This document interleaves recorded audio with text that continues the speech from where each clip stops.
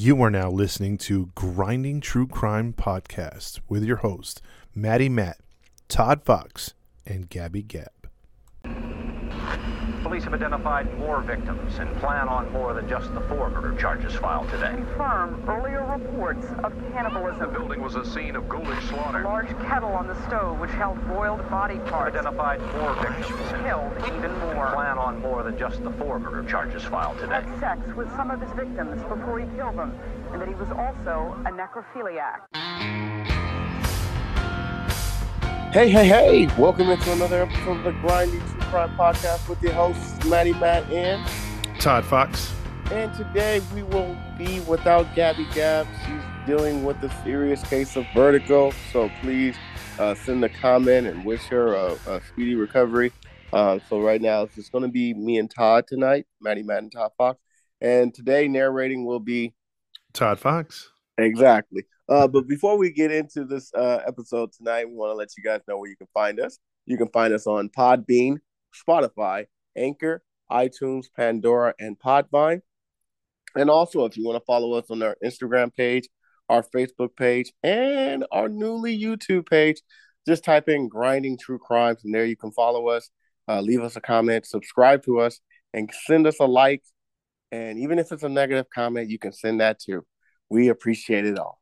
And for those listening to us outside of the U.S., you can continue to listen to us on Radio Public, Breaker, Pocket Cast, and Podchaser. If you like what you hear and you want to leave a Cash App donation to help us upgrade our studio and provide access to certain other materials that we're planning on doing this year, you can always leave a donation on PayPal. Just type in @Grinding True Crimes, or you can leave a donation on Cash App. That is $ Grinding True Crimes. Listeners' discretion is advised. We do get into details that can be graphic and not suitable for certain audience, younger audience. So listeners' discretion is advised. And that's it. Oh, yeah. One more announcement. We are going to go back doing lives once again. We've been a little busy. We were supposed to kick off this episode a couple of days ago, but because of the circumstances and Gabby not being well, I had to rush her to the hospital. We had to push it back, but the show must go on, and we wish Gabby a speedy recovery. Okay, did I leave anything else, Todd Fox? No, I think that's it. But yes, indeed, we hope the shout out to Gabby that she gets on her feet literally and is not spinning around with the vertigo. Yeah, it was pretty bad this weekend. I had to carry her everywhere. So, but yeah, once again, if you guys want to leave a comment, give Gabby Gab a speedy recovery. And, Absolutely. Get well soon. Comment. We should have another episode out this weekend too, so just to try to catch up a little bit. Absolutely, and we're planning on trying to go live not this Sunday, but the following Sunday, January 28th. We will be going live. We'll announce the time for our next episode. We'll announce it. We'll get together and put our heads together and give a suitable time that benefits everyone, even outside of the country. So we want to make sure that we have enough time so everyone can join in and listen in to us live. So we'll make that announcement on our next episode. Exactly. All right. With that all being said, Todd Fox, you got the floor tonight, brother. Kick off your story for us, sir. All right, sir. Well, let's get started. It is 2 murders on, because reality TV can be realistic at the time, and it's also always criticized for being a little scripted. So there's a little of both, and we'll get into it. But we're gonna have 2 stories tonight in one. So hopefully you guys can catch up here. These have to do with, one of them is a reality show, and one is, depending on what you call it, like a talk show, if you want to call it reality or not. The first one, we're going to talk about a talk show. And we're going to go back into the 1990s, especially the mid 90s. But let's talk about what was going on at the time in America. Yeah. In the late 80s, talk shows, daytime television took off. If you lived here in the country of U.S., maybe around the world too, in different variations. But, daytime talk shows were all the rage. You had Oprah, you had Donahue, Geraldo Rivera, just to name the 3 bigs.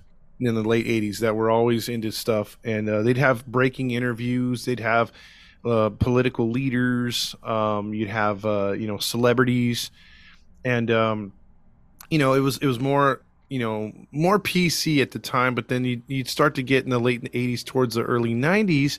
Mm-hmm. You had Oprah and doing more racial things when the tensions were kind of high back then. I mean, they're high now, but not as high as back then. Oh yeah.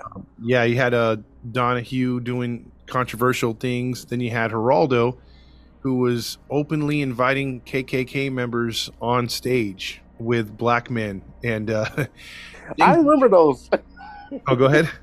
No, I'm saying I remember those episodes and stuff like that. It was very risque, not risque, but it was very different in that time, especially in the early 90s. Oh yeah, and in 1988 to be specific, Geraldo, he did that, and that's what changed the game basically.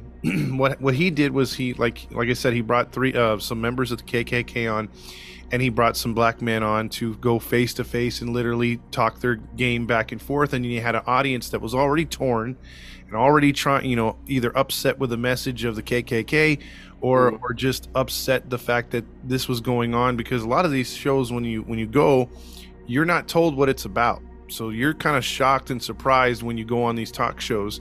You don't know who the guests are going to be. You don't know what the show topic's going to be. So you have a wide variety in the audience now that are pissed because they're there seeing something that probably scares them, probably pisses them off, and also angers them to a point where they want to have some violence. But that one day in 1988, live on television, Geraldo and the audience, it took one punch, and all of a sudden you saw chairs flying from the audience. The audience jumped the stage. The guys were going back and forth. Geraldo got hit live with a chair right to the face, broke his nose on live television. Are you sure it wasn't WWF? Oh no, you can Google this or you can YouTube it. You could see it. And that led to that actually kicked off his career, because then he was, deemed as a badass, you know what I mean? Like, so he got a lot of clout from that.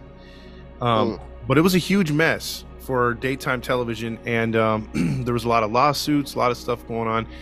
So Oprah, who was, she had some wild guests too, but nothing like that. She began to temper her show down. So she took she went the normal route of, okay, I'm gonna get big stars, I'm gonna do this, I'm gonna do that, but I'm not gonna make it racial tension. I'm not gonna do this. I'm not gonna make it to where it's gonna turn into something chaotic. So whereas you saw talk shows like hers and Donahue's kind of mellow out a little bit, you saw Jerry Springer, the birth of him. But Jerry Springer and a few others did it smart. They hired some actors, mainly Jerry Springer. Most people thought in the 90s, oh my God, they're finding the trailer park people of America and the most twisted people. But most of those people were actors. It was very rare when they had real guests. So with that being said, the talk shows were taking off. And you couldn't go. And I remember when I'd take a day off of school, or fake being sick or whatever, I'd stay home, and after the news or whatever cartoons in the morning, 8 o'clock, 9 o'clock, from 10 o'clock till 4 or 5 in the afternoon, it was all daytime talk shows. You had Montel Williams, Jenny Jones, Ricky Lake. Yeah, dude. I mean, it was one after a freaking another. Jerry Springer wouldn't come on till late at night, and my mom would make sure I didn't see that. That's a fact. Yeah. Then you had Maury Povich and You Are Not the Father, Pretty much that's all his shows are. Yeah. So Jenny Jones, she started out really mellow. She started out like really, she was an older white woman, kind of pretty. I think out of Chicago they did her show.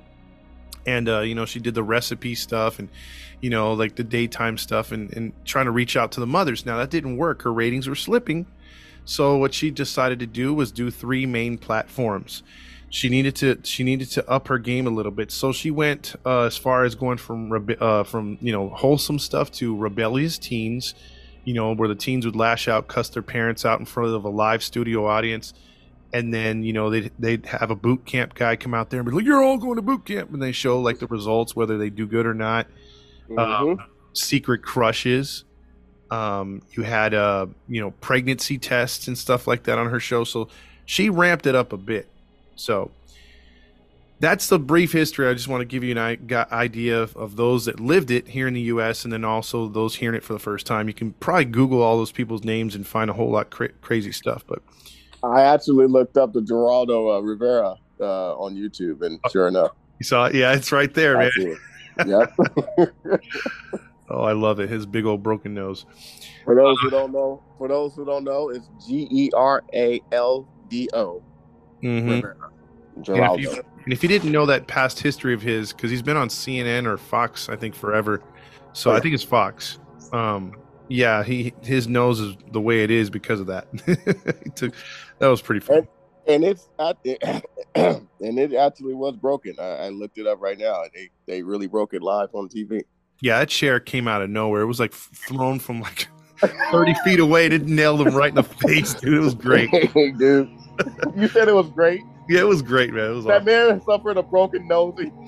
Boy, man, if anyone's ever profited from a broken nose, he has, man. So I'm pretty I'm pretty sure if I made the kind of money he did after that, I'd say you could break my nose over and over and over if you want, man. Keep sending me them checks. I agree. Yeah. So that'll fast forward us to the year 1995 when everyone's wearing teal color for whatever reason. Remember, teal was just the rage. Teal was very popular back then. Yep, and 90210 was popular, and then listening to rap and grunge on the radio or watching it on MTV was the rage, man. It was awesome. But love the 90s. Yes, sir. Jonathan Smits is who we're going to talk about tonight. He was born July 18th, 1970. At the time of the show, he was 25 years old. Okay. His friends had seen an advertisement on the Jenny Jones show, and about the secret admirer. If you know somebody that knows that has a secret admirer, and you'd like to reveal it to them, or you yourself would like to reveal yourself as a secret admirer on the Jenny Jones show, call this number, and the producers would talk to you. So that's basically how it worked. Okay. And so the two friends of his decided that'd be a great idea. And so his friends, they were living not too far from him. He was out of Pennsylvania. They were out of, but he moved to Michigan. So they were all three of them at the time were living in Oakland County, Michigan. And they decided to tell him that, hey, we got this offer to be on Jenny Jones.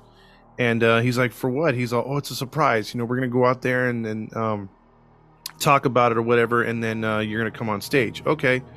So he was just like, okay, cool. I'm going to be on TV. So we fast forward now to March 6, 1995. The trio of friends made it to the studio. And as of, the Jenny Jones show, they would pretty much tape a bunch of shows one month, then edit them out the next month, and then the month after that, then they would premiere them on television. So this was not live, but they had a live studio audience, basically. All right. So it was all pre-recorded shows. Okay. So I have audio here, which I want to play from the show.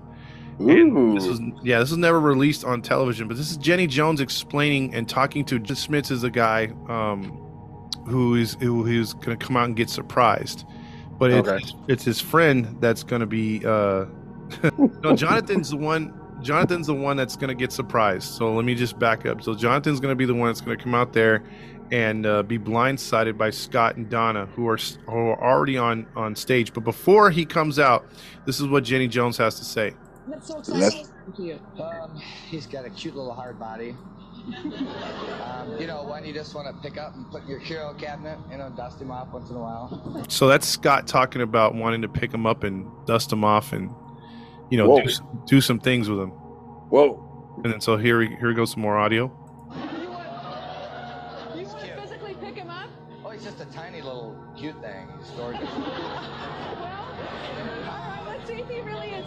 Get the headphones off of John, and let's have John come out here and see who has the crush on him. Here's John. So here comes John. John Smith. Yeah, he's hugging Donna, the friend, and then he sees Scott, and he's like kind of surprised that they're both out there. Uh-huh. And the crowd's loving it because they know the secret, but Jonathan doesn't. Did you think Donna had the crush on you? Did I? No, we're good friends. Well, guess what? It's Scott that has the crush on you. You lied to me. mean, he's confronted with this horrible situation on national television. You can see when you watch him, his hands go to his face in humiliation and embarrassment. And Jenny Jones exploits that and keeps twisting the knife and twisting the knife. Take a look at it. We'll show a little playback of what Scott said about you, John. Take a look at that monitor right down here? there. Well, it entails like whipped cream and champagne, stuff like that.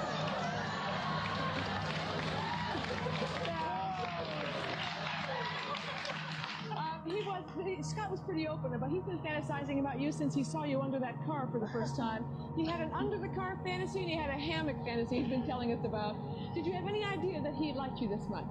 No, I did not. Can you tell us what your status is? Are you involved with anybody or? No, but I am definitely heterosexual, I guess you could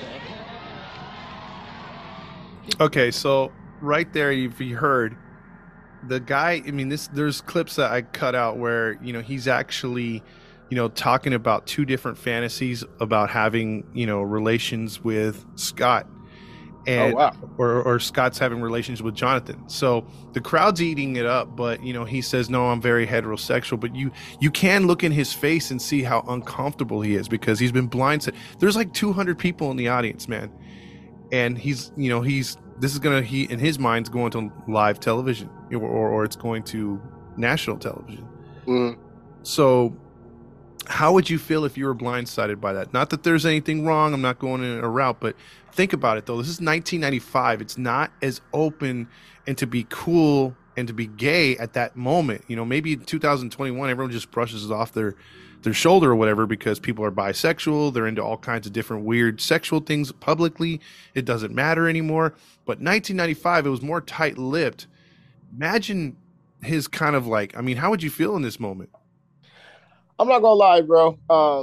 If that was me going on national television, and a friend of mine, a guy friend, tells me that he has a crush on me, I'm not gonna lie. Being heterosexual myself, I would feel embarrassed, and I would feel like, dang, everyone's gonna think that, you know, I'm, you know, homosexual or whatever it may be.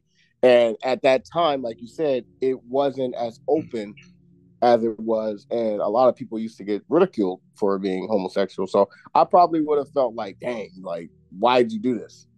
You know? And the crowd was like standing and applauding. If you watch talk shows back then, they wanted to see, you know, a nice moment. And so when it ended, when that segment ended, and I get what you're saying, you know, Jonathan and Scott stood up and they gave each other a hug and the crowd was cheering and you know, and then Jenny Jones said, so you guys are going to remain friends. He goes, oh yeah, this does nothing for our friendship like that. It's not going to hurt us. It's okay to have a crush. And everyone just laughed it off. Right. Yeah. And so it went to commercial and that was it. So now after that show, what they did is they record 2 to 3 shows a day. And, you know, he have several guests or whatever. And so they have a after party for the show. And what they did was they invited everybody to come out and to go to the bar, to this restaurant, and they all wined and dined everybody. So from that night, the cast and crew were saying that, you know, when they noticed Jonathan and Scott, they were sitting kind of close to each other, but just talking, and it seemed like they were having a good time. A few people thought maybe there was some chemistry there afterwards, or that they were just having a good time as friends and sort of laughing off and enjoying the fact that they were having a free meal, some free drinks, the experience of coming to Chicago, the recording, stuff like that. So nobody had any ill will that, you know, there was anything wrong at that particular time. So we have a date, my friend. Yes. You know what happens when we have a date on this show? Yeah, exactly. Not good things. Not good things. No. We fast forward to March 9th, 1995. So that's only 3 days later. 3 days later? 3 days later. Dang. Now the three are back in Michigan. Okay. Jonathan came home from work. And what do you think he found on his door? Probably some gay slurs or inappropriate slurs that, you know, was thrown to him by his coworkers. Okay, keep in mind the show hasn't been well, has never been Oh, seen. yeah. Yeah. You're right. Okay. So I'm going to say it was probably some chocolate, a flower, and some love note by Scott. Dude, very close. But Oh, dang it. yeah, very close. But no, he again, no one had seen the video yet, so he kind of knew it had to have been him. But when he came home, he found a letter, and when he opened the letter, it started out very lovey-dovey, a lot of expressions of passion towards Scott from or towards Jonathan from Scott. I keep mixing the two up. Mhm. And if he would have stopped there, who knows what would have happened. But towards the end of the letter got more and more explicit, meaning he was talking about things he wanted to do to him, things he was feeling, and just very, very explicit content, right? So Jonathan did not like this, and I think this pushed Jonathan over the edge. Oh, man. Yeah, he drove to a local ATM and pulled out $300. Okay. Then he made his way over to Scott's house. Jonathan then pulled up to Scott's house and showed up on his front door. And he had the letter with him. And he said, "Did you write this letter?" Sort of just like, "I can't believe you did this. You know, like, I just got to confirm this was you." And Scott said, "Yes, it was me. Would you like to come in?" And he goes, "Okay, let me get something from my car real quick." So Scott actually believed that he was gonna, that he was gonna reciprocate some of his feelings, and that maybe that letter actually paid off. So Scott's standing in his doorway with a smile on his face because he's gonna come in the house. Jonathan agreed to come in the house after seeing such a crazy letter. Okay. Now, there was one other stop that he made after the withdrawal from the bank. Let me guess. He stopped and get him a gun. You are correct, sir. Circle gets the square. He got a 20, or he got a shotgun, buckshot shotgun. So like one of those 12 gauge. I don't know if it was 12 or it was 20. I forgot in the article. But he pulled Let's it just out. say it was a 12 gauge. Oh, it is the same. Okay. No, let's just say it was a 12 gauge. Okay, let's just say it was a 12 gauge, but it was a buckshot one. So. Okay. Yeah, so those if you don't know, those do a lot of damage, especially at close range. Mm-hmm. And he had the gun behind his back, and somehow, some way, as he walked back up the driveway, Scott didn't see it, and so it was behind him or whatever, right? So when Jonathan was like, "All right, let's go in," Scott, was still facing him, and was about to turn around when Jonathan pulled the shotgun out, pointed it from about 5 to 8 feet away, straight at his chest, and he fired 2 shots. And buckshot, that close, you're gonna hit 100% of your target most of the time. Oh, easily. Yeah, and the from the casings, the explosion of the shrapnel pellets and other things in those little buckshot hit him square in the chest and stomach. The second shot hitting him in the stomach. It pretty much killed him before he hit the ground. It shredded on the autopsy, it shredded his organs and blew apart his heart. So his intestines, his liver, all that stuff was just shredded. So dang. Yeah, to the horror of onlookers, people saw him just calmly put the gun back on his side of his leg or whatever, walk it back to the car, put it back in the trunk, get back in his car, and just drive off. He drove home, and he got to his house, and he called 911 and confessed. Now you can go on YouTube and find the 911 call. I didn't want to play it. It's kind of low quality. Lower quality than the Jenny Jones show. But he's very, very calm and just says, "I think I murdered somebody." And so the police get down there. You think? Yeah, well, they know now. Yeah. They arrested him. And so while he's he finally goes to court, and his attorneys argued that he was manic depressant and that he had a gay panic because of the severity of the pressure of and the reveal on national TV against his knowledge. So that was his defense. Okay. I mean, I wouldn't murder the guy, but I can understand why they use that as their defense. I can understand. I mean, still not cool to murder the guy. Yeah, I mean, if anything, like, I mean, even back then you had the whole thing of, like, I think back then you were actually starting to see people, you know, they're still getting gay bashed. So, I mean, I don't know why Scott decided, I mean, look, I'm not advocating that at all, but I mean, at the time in 1995, you would much rather him throw a punch maybe out of disgust or being upset, or not even that, just ignoring him and telling him, hey man, like, we can't be friends anymore. This is too uncomfortable. Stay out of my life. You know, you have every right to do that. Being physical, I mean, if the max, you know, would have been acceptable to me in a way, still gets prosecuted in my mind. But if he throws a punch and hits him, okay, fine. He made a point, but, you know, if Scott wants to press charges, at least Scott can press charges while he's alive. Yeah. This dude had no chance. He was blown away.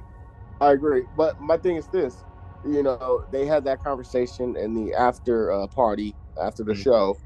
More than likely, Jonathan told Scott, hey, look, you know, I appreciate you having the courage to tell me that you have a crush, but I don't view you that way. You know, we can still be friends, blah, blah, blah. It seemed like they had a respectable conversation, and it should have ended that way. I'm not advocating anything, but like I said, I can understand why he probably felt depressed of, you know, especially knowing that it might be exposed on national television that another man has a crush on you, you know. But I agree with you, you know, punch the guy, you know, if it got to that point, because clearly he didn't respect your wishes. Yeah. Because I'm sure Jonathan told him, like, hey, I'm heterosexual, you know, blah, blah, blah. But yet he was still pushing it, and which was probably not a good thing for Scott to do if they ended it on good terms, you know, and respectfully ended it right there and let him know, like, hey, you know, this is not how I view you, but we can still be friends. Scott should have respected that. He should. I'm not advocating he deserved what he got at all. He shouldn't have been killed. But, you know, we as humans have to respect each other's wishes. Yeah, advances each other's. Yeah. Yeah, I mean, I totally get you, because I mean, had he you know, he could have even went the restraining order, being like, hey man, you know, this isn't cool, you know, we can't be friends, you know, you gotta stay away, or someone get a restraining order, because that could be uncomfortable. I think we've all been there, whether it's the same sex or opposite sex, where somebody, you know, that you're not comfortable with has pursued you in an uncomfortable way, and you want it to stop, and it doesn't, you know, whether it's gay or straight. I mean, I think we've all been there. Agreed. Yeah, so I mean, like, but we never have, you know, 99.9% of us don't say, okay, well, the gun's going to end this. The only way that the only way that usually would happen in my way is if it's going to be one of those fatal attraction things, or breaking in the house trying to kill me or who I'm with. Agreed. You know, then that's the only way I would take up arms. But yeah, I mean, you feel for Scott's family, and you feel for him, but you know, you can't sit there and be like, well, I'm Team Jonathan. You know, he no, not at all. Yeah, he went over the edge. I'm not saying you are. I'm just saying, you know. Yeah, because I felt the same way. I mean, it would be crazy to be, you know, throwing a curveball like that on live television. You know, you're exploited. You know, you didn't know why you were there in the first place. Yeah. So Scott got, you know, obviously he got murdered, and Jonathan got 25 years to life over this. And Scott's family decided to sue for damages, the exploitation. So they took the Jonathan route. They said, well, you know, they exploited my son's gay tendencies, or the fact that he was in love with Jonathan, and, you know, because he went on the show, that's what happened. They were trying to prove that the murder was because of the show. So, you know, I mean, like I said, I kind of I can understand why they're going that route. I get it. Mm-hmm. I don't know if they can prove it, but I get it. I get it. Yep. So because of this, a lot of her show changed after this, and because of that murder, the show would only go on for a few more years before Jenny Jones would retire or they would cancel her show. But no wonder. Yeah, and Scott's family, after 2 years of because it took a year or two for things to get settled in his court case and for him to get sentenced, and then they went to court, filed some motions, and finally, after 2 more years of litigation and everything, 1999, the family would be awarded $29 million, which would be the equivalent of $60 million today. Whew. However, the Supreme Court, thanks to very good lawyers for the Jenny Jones show, and I forget which production company owned them at the time.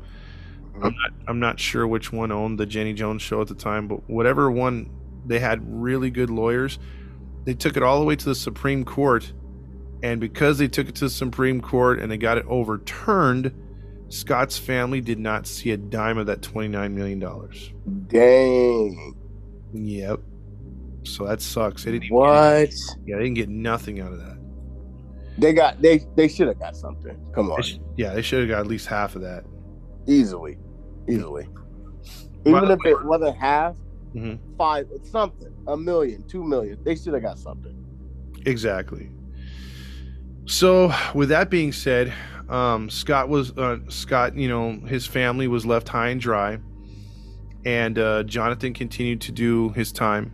And in 2017, after serving 32 years behind bars, he was paroled. And he's on the streets today, under probably a new name. I don't think he's under his assumed name, because no one seems to know where he's at right now, because he's pretty much kept his nose clean. Oh, so he's off the grid. Yeah, he's off the grid. Yep. Witness protection. Yes, sir. So Jonathan Schmidt, that's our first story of reality, of a talk show television murder right there. And that's crazy. I not that I watched Jenny Jones, but I seen an episode or two. I know who she is. I never knew that.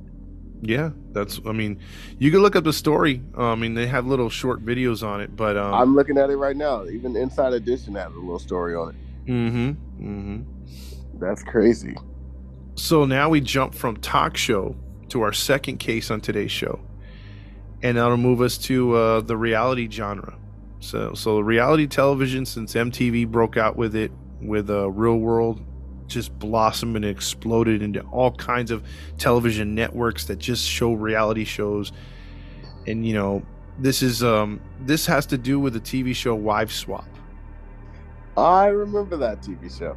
Yes, and it's nothing YouPorn. So a lot of people.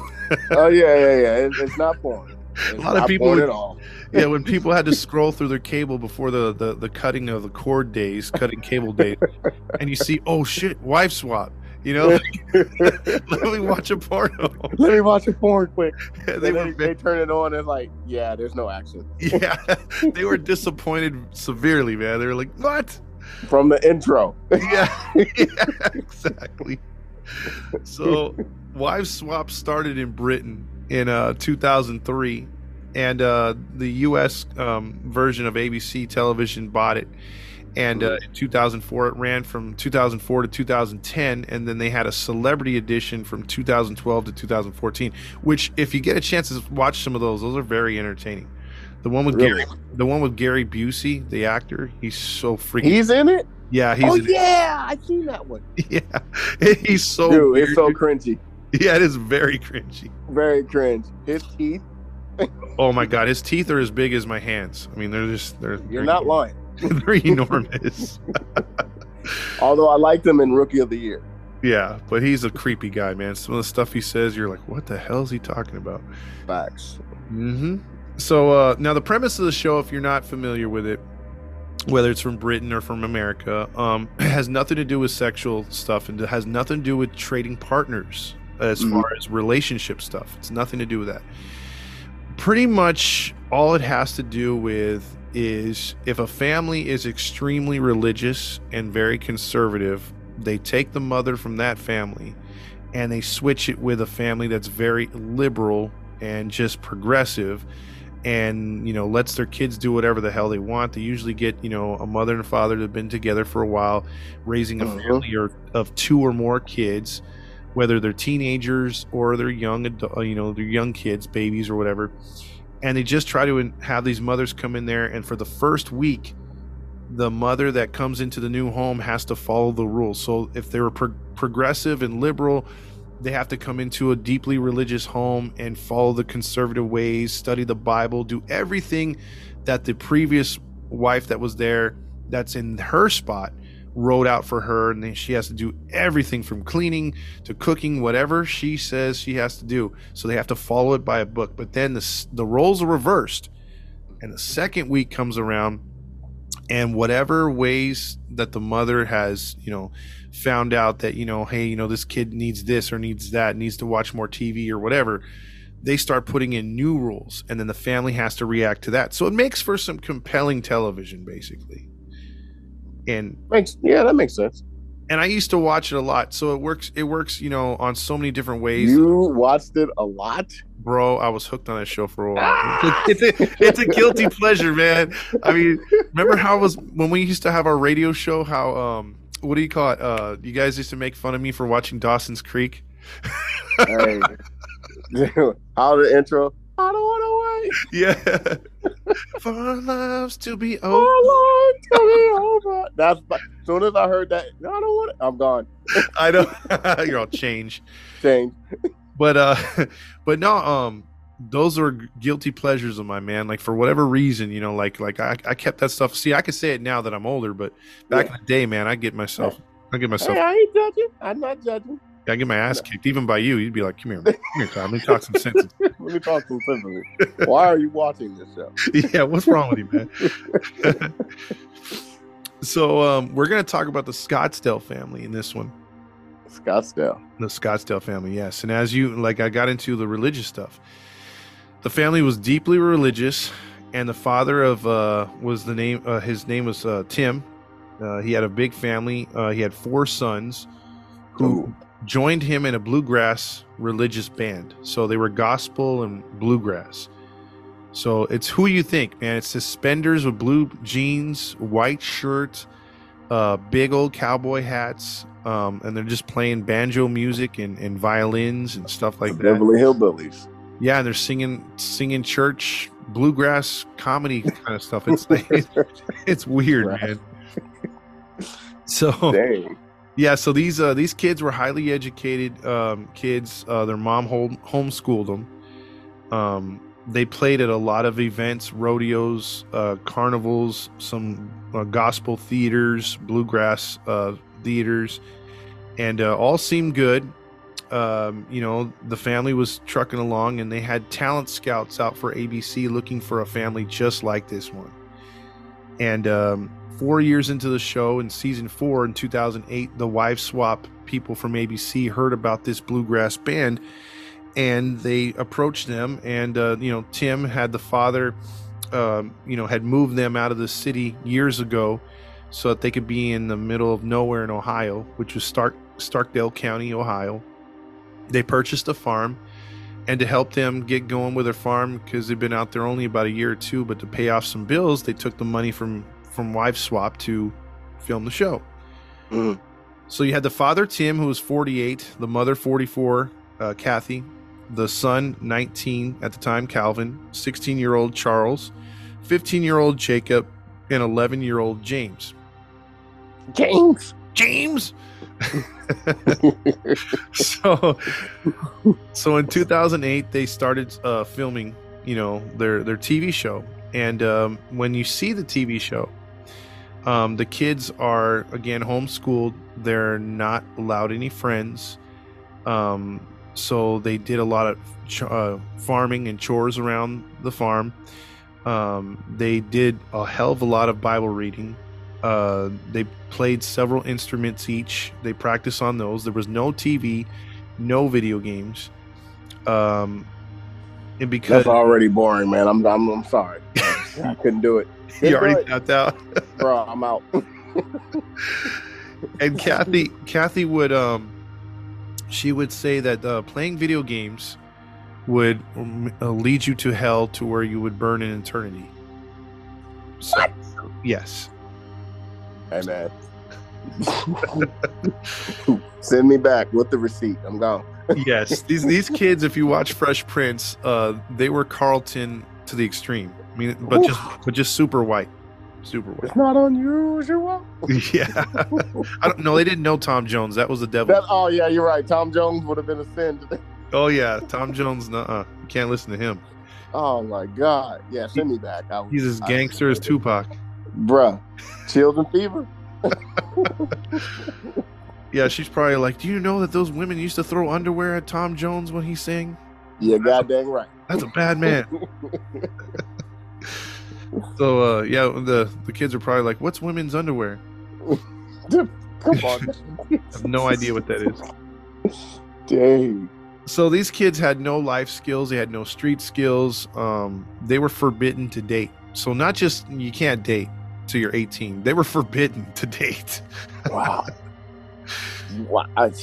Yeah. What religion were they? Not to be shunning anyone's religion, but do they say what religion they were? They were Christian. I thought they were Mormon at first, but they were Christian. Okay. But they were into gospel and the bluegrass and all that other stuff. So they were like a country. Now, okay. Now check this. You know, if you're late to dinner or breakfast or whatever, it's like, okay, the worst you get is, hey, your food's getting cold, or hey, I'm gonna throw it away if you don't get your butt down here, right? Oh yeah. So for whatever reason, she had a time limit. If you weren't down for supper or breakfast, lunch or whatever, within 4 minutes, and 4 minutes is a weird time, but 4 minutes late, you were charged 25 cents and 25 cents after every additional minute. What? Yeah. This ain't no collect call. What the heck? It sounds like one of those sex lines, huh? The first 4 minutes are free, and First 4 minutes is free. After that, 25 cents a minute. You better hurry up. it's $3.99 a minute, more like that. Bruh. I bet you they couldn't stay up late watching commercials after 12 a.m. back then. You knew what happened after 12 a.m. Not no commercial. Oh, absolutely, man. But see, they didn't even have a chance to probably watch TV. So, bruh. And here's what they did with it, dude. So not only were they charged if they were late, the boys would earn tokens, like Chuck E. Cheese tokens. Like Chuck E. Cheese tokens? Yeah, Bruh. for chores and stuff like that. Bruh.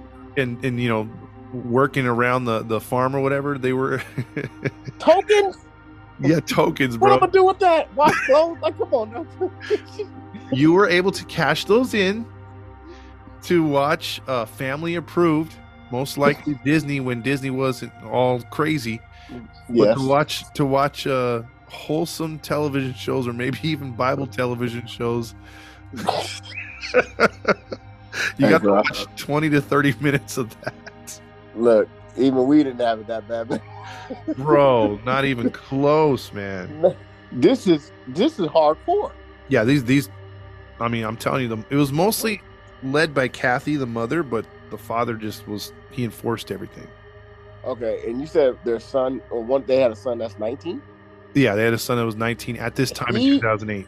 He went through all that, all them years. This guy is as virgin can be, man. I mean, if you want to see a poster He child is for the Virgin Island. yeah, you want to see a poster child for virgin, just stamp it on his forehead, dude. I am virgin. Hey, man, I'm not mad at them. I'm not knocking anyone's belief, not knocking anyone's style. I just couldn't do it. Oh, heck no, I couldn't do it. No. Bro, they weren't allowed even when they were playing shows to talk to women. The parents kept girls and women away from them. So, yeah. Man. I feel I couldn't do it. Nope. Yeah. And so the boys had no friends, obviously. So their only friends were like stuffed animals and themselves if they could tolerate each other. Plushy dolls. I don't know. Oh my God. Plushy dolls of Jesus, probably. They had Jesus was their friend. It was definitely. Something like, They had bumper stickers. yeah, or the goat in the backyard was like, "Hey, he's my friend," you know. God. Yeah. So they were sheltered beyond belief, and ABC executives and talent scouts were like, "Oh my God, this show's going to be gold." And so they were happy to see it. So they wife swapped them with a atheist family. You gotta be kidding me. No, you got. Bro, that episode lasted 2 minutes. I'm telling you now. No, it went the whole distance, man. Go away. Yeah, the Tompkins were an atheist family who liked What? the father was like a hippie, a former hippie, and they talked about peace and love. Didn't believe in God. They their son was in a metal band. What? Yeah, they went completely opposite, dude. What? Yeah. So the Tompkins, Oh man. the Tompkins mother had to go and had to, follow the rules on the farm, and she was struggling because, this is not her way of life. She had to pick up a Bible for the first time in decades, Man. and she had to do farm work. She had to take care of the kids and make sure they read their Bible, give them tokens. I guarantee you one of them kids' name was Zebediah. I promise you. So check this out. So when it was her week to then instill the rules, like the family was cool with her trying their hardest and she was struggling, but she's like, okay, I got to make it through this week so that I can instill my rules. It's not fair if you've seen her struggle all week and she's had to put up with your crap. It's time for you to put up with her crap for a week. Mm-hmm. Turnaround's fair play, right? Mm-hmm. And so when it was her time to give to push her views on their family, all the kids rebelled. They didn't want to listen. They didn't want to do the things. They pretty much shut the door, were reading the Bible, really didn't get too close with her. They bended a little bit, but I'm talking about tiny bit, not even that much. Where she asked Jacob on the episode, hey, do you want to play some video games? And she pulled out the video games that her son had and set it up on the TV for him and said, you should play the video games. Do you know what Jacob did? Took out a Bible and read it. I don't know. No, he ran outside, started to cry, and she followed him, and he started rocking back and forth and said, I'm going to die in hell. I'm going to die in hell if I play those video games. I can't play those video games. I have to stay outside if you have those inside. That's going to bring spirits into the house. He was flipping out. He was flipping out. Wow. Yep. He had a meltdown. Yep. He had a meltdown right then and there. I can't blame him. I really can't blame him. It's not his fault. Yeah, exactly. And he was, look, they were trying to get them to loosen up, or she was trying to get them to loosen up, and they just wouldn't do it. She went to one of their shows, and there was a bit of camaraderie. Like they began to see what she was trying to instill in them by the end of the week, but it wasn't that much. By the time the 2 weeks are up, they have both couples, that had switched ride in limos back to each other to a meeting place. The husbands run and meet their wives that they haven't seen in 2 weeks, give them hugs. And then the two families sit down and they usually give suggestions on what they can do what they enjoyed in the experience, what they didn't like, and what they can suggest that the other family can do to better themselves. Whether they decide to do that or not is up to the families. Most times when I used to watch a show, it would better the family that was too strict or that was too loose, and they would instill some of the mother's stuff, and the families would benefit from it, But this time, nah. Scottsdale didn't change for crap. Nope. Yeah, they went about their strict ways. So that was in 2008. So nearly 10 years later, the update is this. Charles and Calvin have been gone for 2 years by the time of 2017. Okay. Charles was the 19-year-old. He's now 25 years old. or no, he was now 27. You said 10 years? That's 29, right? Yeah, it's 27 or 28. I'm sorry, 28 Okay. years. 28 years old. And he's teaching in Michigan. Also, let's see, Calvin is studying to become a doctor. Jacob is 25 years old, and he is in college in his final year. Okay.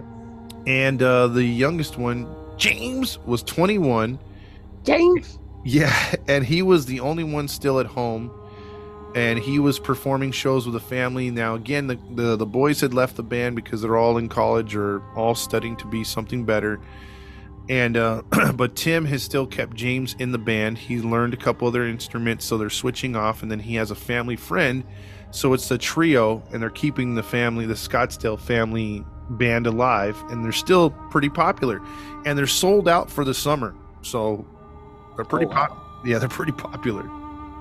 They're sold out at that time or currently? At that time. Oh, okay. So, however, June 15th, 2017. There's a date. Yeah. We got a date. We sure do. There was a call that came into the Ohio 911 center and Starkdale Center, and the operator asked, "What's your emergency?" The phone hung up right away. So, obviously when something like that happens, the 911 calls back. Nobody answered. So the operator dispatched a couple units to go out to the farm because they traced it to the farm. So as they were approaching the farm, there was a couple neighbors that were down the street. It's a rural area. There's about a couple 100 yards before the next house. And they said, hey, they flagged down the police car that was headed that way. And they said that we heard several gunshots from the Scottsdale farm. You might want to check that out. So right away, the two officers that were in the car radioed in and said, hey, we have gunshots, we're calling for backup. So now they're racing up to the farm. So as they race up to the farm, it's eerily quiet, and they start announcing themselves, and they're like, hey, this is the Starkdale Police Department. Open up. And the door opens up a little bit, and they look down the hallway of the front door, and they see on the floor a 54-year-old Kathy, the mother, with several shotgun blasts to her face and body. Dang. Her face is obliterated. Her That's what I'm gonna say. Her face is gone. Yeah, her face is. There's brains on the floor. Let's just say that. Yeah. Then they hear a gunshot, and they race inside down the hallway, and all of a sudden they find 25-year-old Jacob, and blood's gushing out of his face. He's still semi-conscious, so they start to work on him. A couple officers come to clear the rest of the house, and they find 21-year-old James upstairs, shot nearly a dozen times with a shotgun. What? Yeah, he's dead in his room. So he's only 21 years old at this time. So the family's notified. Tim is at work, and he drives over there, and they're saying it's a murder-suicide. Double homicide. Murder-suicide is Jacob's the shooter. And right away, Jacob's fighting for his life. He's in the hospital with a gunshot wound to the head, because he literally put the gunshot or the shotgun under the left side of his chin, and just pulled the trigger. So it went through his chin out the top of his head. Oof. Yeah. Jacob lived. What? Jacob lived, yeah. He took over a year in the hospital, and the moment he was discharged, he was arrested in early 2018. If you look at his face, I'm sure you've seen shotgun blasts that people have taken and somehow survived, how it just mangles their face completely. And you've also seen gunshot wounds to the face, and it'll leave a pretty good dent, or whatever, depending where it was shot. But Scott's face, bro, for a shot. Let me guess. It's clear. It's clean as a whistle. No, it's not clean as a whistle, but it looks really good for being shot point blank with a shotgun and basically blowing off half your face. He lost his left eye, obviously, but his cheekbone is crooked. His head's tilted a little bit to the left, but for sustaining all that damage, I'm pretty shocked to see his face is, pretty normal compared to other people I've seen. Like, you're not going to take a double take every time he walks down the street. So, with his losing his left eye, he had several metal fragments that they weren't able to extract from his skull or from his brain that stayed there. They had to reconstruct his skull too because he had a massive hole in it. But somehow he made it, and but he did suffer some brain damage, but not stuff that's like, stuff that his lawyers would try to exploit later, saying that he was mentally incompetent.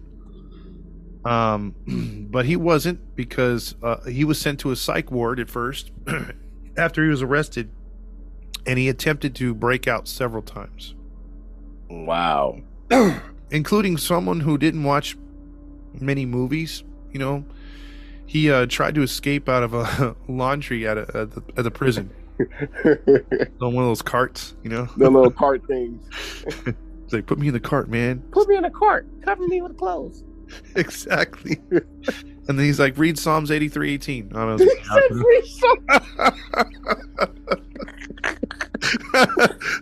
that's a good one.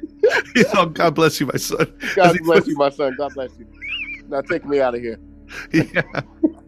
That's no joke on religion. I'm just saying, he's probably that twisted in the head, but he probably forgot all his religion after that shotgun blast. Probably. I mean, it would be hard pressed for him to be, picking up a Bible, but you've seen serial killers murder like 30 people and be like, "Oh, I'm changed man. I'm good with the Lord." It's like, are you sure about that? Are you sure, brother? Are you sure? I don't think that book could save you, bruh. Yeah. My thing is, how did he take a point blank shot under the chin straight and it exited out his head with a shotgun blast? That is crazy. Yeah, I don't understand that, man. I really don't. I mean, that's like, you probably just count as soon as you click that, the chamber or the gun, pulling the trigger, you're pretty much thinking it's over, right? You're not intending to live. Jeez, I mean, hey, it must have didn't penetrate a certain spot of the brain, or it didn't hit a brain, or just something. Well, it hit his brain. It went through the. Yeah, I went through it. It wasn't like the buckshot. The buckshot would have destroyed his head. It probably would have like exploded the top of his head. Yeah. But no, he survived it. And, maybe some people have said, he suffered severe pain, migraines for a long, long, long time, even after the surgeries and stuff. So maybe it was a payback, like he didn't have an easy out. So, but despite this, bro, but what if one of your sons or daughters or whatever killed your wife? I mean, would you forgive him? Oh, I wouldn't, bro. I'm sorry, I wouldn't. Yeah. He'd probably be dead to you, right? Yeah, I'm sorry. I couldn't. Not good old Tim. He wrote a song and said, "I forgive my son." What? He's like, boy, I tell you, that guy shot that little son of a gun shot my wife, and you know what? I'm telling you, he's not a bad kid. Should let him out. I get it though. Being that they're deep into religion, you're taught to forgive one another, which is something we were taught. But I'm sorry. I can forgive you, but I ain't writing no song for you. Heck no. Mm-mm. Yeah, no. I think it's I'm not making fun of the father in a way, but just like the fact that you can be so forthcoming and forgive him, and that was your wife of 32 years, so yeah. That's pretty tough. I mean, he pretty much knew her. That was his first love. Everything else like that.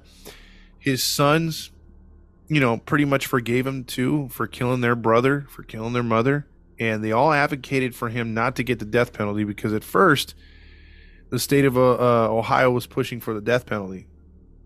But he avoided the death penalty by taking the plea, avoiding a long trial, and they were able to work out a deal.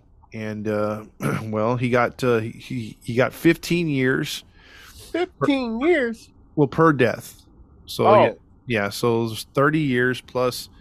I think they threw on another 5 years for trying to escape a few times and stuff like that. And he's tried to escape that prison over there too. So he's been trying to get out.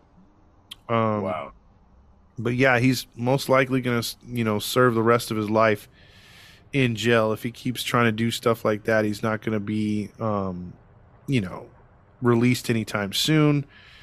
And then I want to play this bit of audio real quick. This is from the Tompkins mother, the mother that was took over the family, the Scottsdale family. She came over there, and this is what she had to say about Jacob.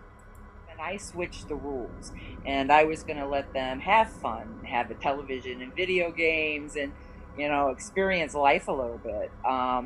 He ran outside crying, and when I went out after him, I asked him what was wrong, and he said that his mom and dad, tell him that basically he would burn in hell. He lived in a very controlled environment where his mom and dad taught him or told him what to do.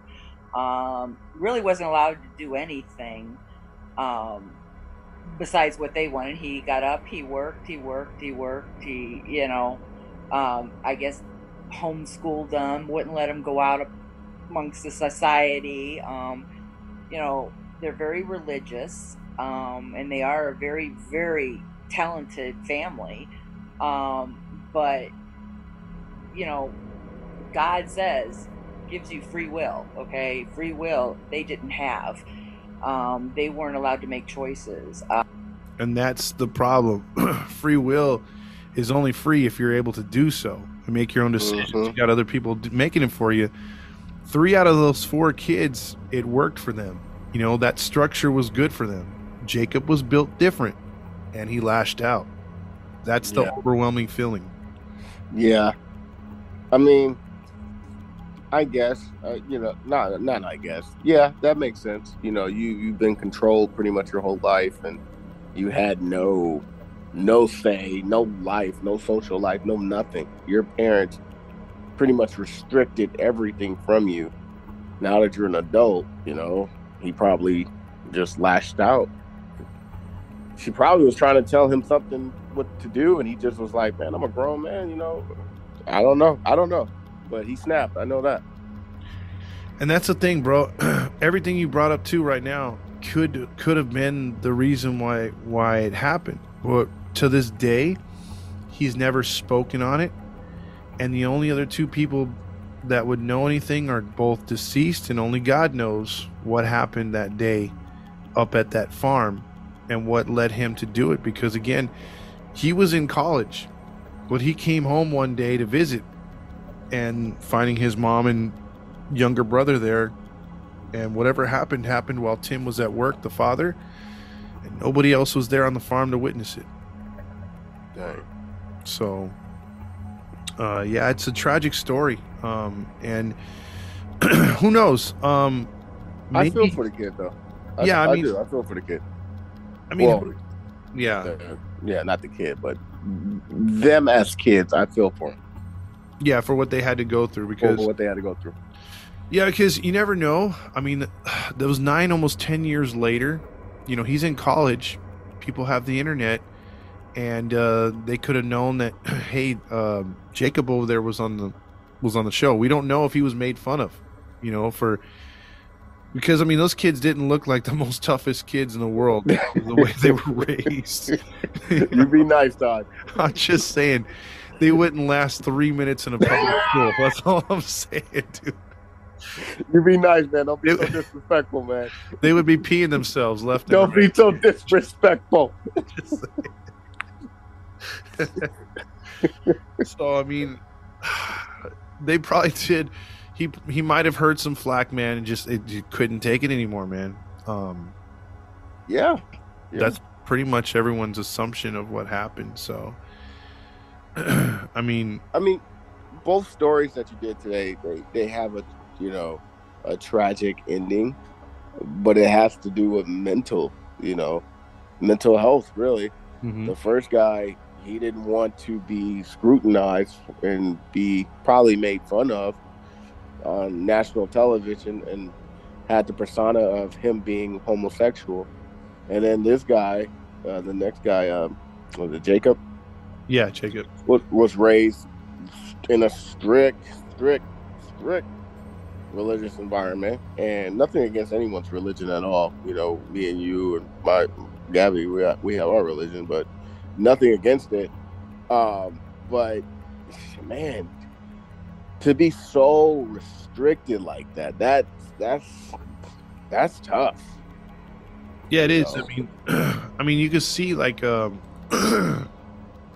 when you restrict anything and anybody, whether it's the stuff that's going on in the Indian countries, where they're tired of the old ways. They want to be more westernized, or you have lockdowns like in China still, while the rest of the world is doing their thing.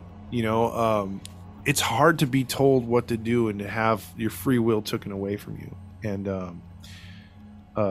especially in a smaller environment, like in a house or a farm, and you're that secluded, man. I mean, who knows, man, what kind of things were creeping through his head. It could have been something he wanted to do a long time ago. What if the other brothers were there, and the father, maybe he takes the entire family out. We've seen this, all too often, unfortunately. With some of the stuff we've posted on our page, some of the stuff that's happened here and around the world, people get fed up for whatever reason. They hit their limit. Instead of just taking themselves out, they put it upon themselves to unfortunately take out innocent people with them.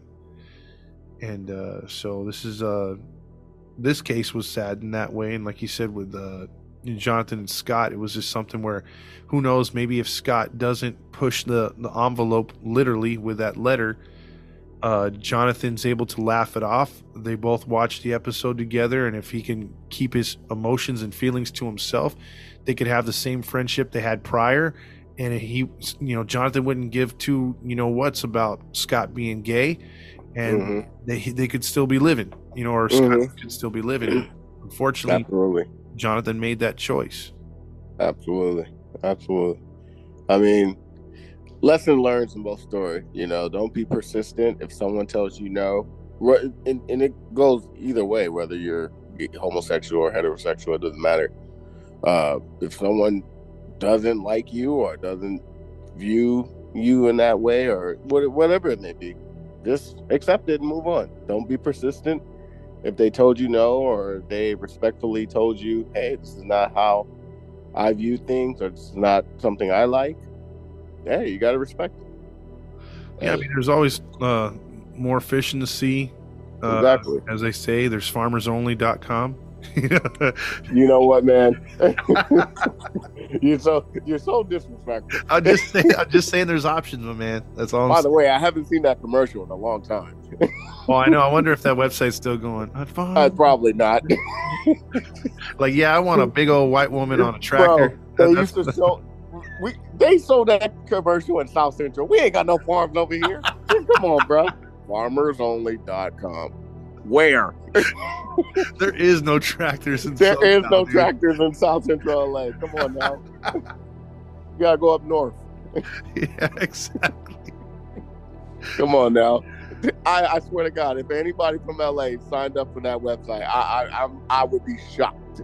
Yeah, I would be shocked as well. No offense to farmers or anything. I'm just saying we don't have farms in LA.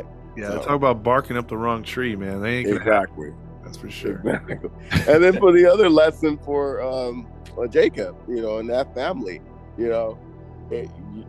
man, being restricted is not cool, man. I don't think it's good at all. Like the lady said, we all have free will, and once you get a certain age, hey, some things just might not be for you anymore. Yeah, people have to live, and I'll say one thing. They do have like for years that the Amish would just not let their people leave their communities until people did break out or run away, but they were excommunicated. But to their credit, I will say that I've learned over the years that they've loosened up a bit to where they let their teenagers, or at least when they hit I don't know what age it is, so if someone wants to correct me, go for it. I don't mind being wrong. I've been corrected a bunch of times. Are you sure about that, Todd? Just check out our YouTube page. Oh yeah, got some real strict mofos on there. We got some really strict, passionate people.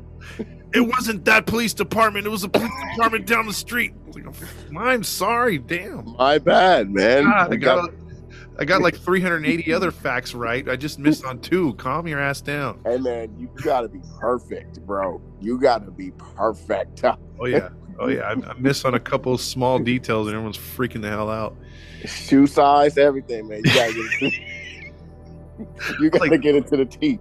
I'm like, damn, you YouTubers are hardcore, man. Damn. Hey, we opened up a new page, and they gonna let us have it. I know. I thought that was a good thing. I'm like, no, I don't want it now. But no, criticism's awesome. But my point is, the Mormons, I think they have a thing where they even had a show on it. It might have been Breaking Amish or something like that, to where they allow their teenagers to make their choice. Like you've come of age. Do you want this? Yeah. And they encourage them to go into the city, whether it's New York, whether it's Chicago, experience that. If you want to live that life, then go ahead, but just know you can't come back. But if some of them will be just detested, they don't like it, and they come right back to the farm, and they're like, oh, those are heathens out there, and to each their own, man. If that's the way, that at least they give them a chance and choice. Yeah. I mean, these parents were like, hell no, you ain't going. No. They were lucky to go to college. So yeah. I'm pretty sure the oldest ones were still virgins at the time. I mean, just saying. Probably had. Wouldn't surprise me. Yeah, they're probably the best doctors in town, but they were like, ew, is that what they call a vagina? I was like, yes, sir. You're a doctor. You should know these things. I've never seen one in person. Yeah. Man. Yeah. That's 2 life lessons. Two lessons. 2 stories that can teach you life lessons. What I was trying to say. Sorry. There you go. We're still a little bit rusty, as you can hear. We've been as you can tell. Yeah, man, we're gonna ramp up these episodes, but dude, like, it's just been every time we want to get started, like I got sick and I had no voice. I still can't do my imitations. My voice is still not back, dude. It sounds better. Yeah, it's better, but like I got something in my throat. Pause, and then I can't do any imitations, and then freaking, Gabby with her vertigo, man. I feel for her. Yeah. So, yeah. If we're rolling on a trend, then you're next, Matt. You're gonna get some. Hey, man, don't jinx me, bro. I rarely ever get sick. Okay, I swear to God, if I wake up with a sore throat, bro, I'm coming for you. Whoa. Hey now. Hey now. Oh man. See, this, hey, real quick before we go, man, this reminds me of when we did our talk show, dude. Like I miss our radio show. We actually had a really good internet radio show. We did. We got to get back to that, dude. I mean, we had our what do you call it? Just what was it called? We called it Grinds. Yeah, it was called the Grinds, but when we had our Grind my gears. No. It was like a variety show, man. Like, so whatever was yeah, whatever topics were in the news, man, we just hit it hard like we did, and it was fun. It was fun, man. It was fun. It was fun. I think we deleted that page, right? Yeah, I don't think we have any of that stuff. Yeah, I was gonna mention, like, if you guys wanted to see our previous podcast when me and Todd first started, you can type in The Grind. But I believe 100%, I'm positive we deleted it. Yeah, I think it's gone. But like when we were on the radio for a while, I mean, that was fun. It was. We had people listening from all over, and that was great. I mean, It was. that was a trip, man. I mean, It was much fun. It was much fun. that came very fast. That's what she said. That's what she said. You have a problem if that's what she said. That's what she said. It's over already? What? Wait a minute. That we don't say that no more, sir. Well, I started it, but someone ruined it. Oh man, good times, good times. Good times, man. What, 6-7 years strong, man. Absolutely. So I think that's it, right? Yeah, I think that's it. All right. Once again, you guys, I wish Gab's speedy recovery. I know she texted me while we're recording, and she said hopefully if she's feeling better, she'll do her story. She has a story. She was actually supposed to be doing her story this week, but because of that, Todd filled in, and then next week I'll be doing my story, and then hopefully this Sunday, Gabby will do her story. So we're gonna try to rotate it out, that way we're all even Steven, and then Todd can get a break. Yeah. Because he's been carrying the team like LeBron in 2016. Shit, jeez. My back's hurting, man. My back's hurting. No, we're gonna even it out a little bit. Yeah.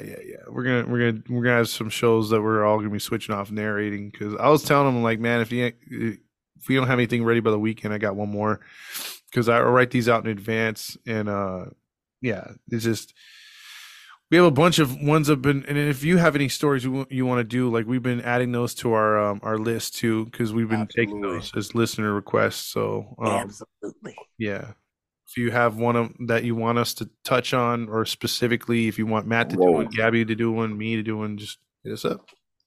Yes, absolutely. I think the story Gabby is doing, a fan recommended, and they actually told Gabby they wanted her to do this one, and she actually took it on. So, we do listen to requests. We do follow up on the requests. We're just so busy sometimes we just don't have time to reply or get back to it. But we do see the comments, and we do try our best to get everyone's request in. So thank you so much for all the requests you guys do. There you go. Yes, sir. And so we're going to turn it off, and we're going to take it out of here. And this might be the end of the show. I think so. I wish I could respond with a voice, but I just... You got to do the hillbilly, bro. That one's very crackly, but okay, I could do one like this. See, it's all copy. You just got to relax your voice a little bit, man. You just got to relax your voice. I think I'll do it like Letty or Stewie. Oh, man. Do Stewie. I'll get to talk to Brian. Brian's going to make this all better. Hey, Stewie. That's nasty. Oh, Cleveland. Hey, how'd you know I was Cleveland? Oh, the only black guy in the studio. You want to ask me who's Cleveland? Hey, man, that's not cool. I didn't know I was black. A white guy does my voice. Yeah, that's facts. It's true. Too. That's facts. That's true. We're just having a little fun right now. My bad. We're all off there. Once again, wish Gabby a speedy recovery. And that's the end of the show, you guys. And we're going to sign you guys off. But before we do, we'll briefly let you guys know where you can find us. You can find us on Facebook, Instagram, and YouTube.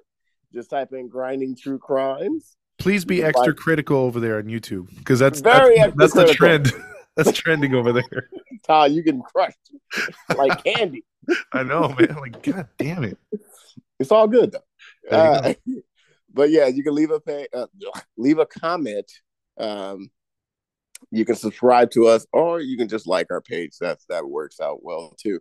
And also, if you want to listen to us on your podcast stream, just go to Podbean, Spotify, Anchor, iTunes, Pandora, and Podvine. And for those listening to us outside of the U.S., all of you guys can listen to us on Radio Public, Breaker, Pocket Cast, and Podchaser. Shout out to Sherry and all those who leave us a comment on Podbean and Anchor and all the platforms that we use that people leave comments on. We thank you so much. With that being said, oh, I'm sorry. Go ahead. No, I just said yes. Yes. With that all being said, this has been your host, Maddie Mad, along with Todd Fox. And we are signing off. Toodles. Yeah, I was waiting for Toodles. Peace. I'll come back now, you hear?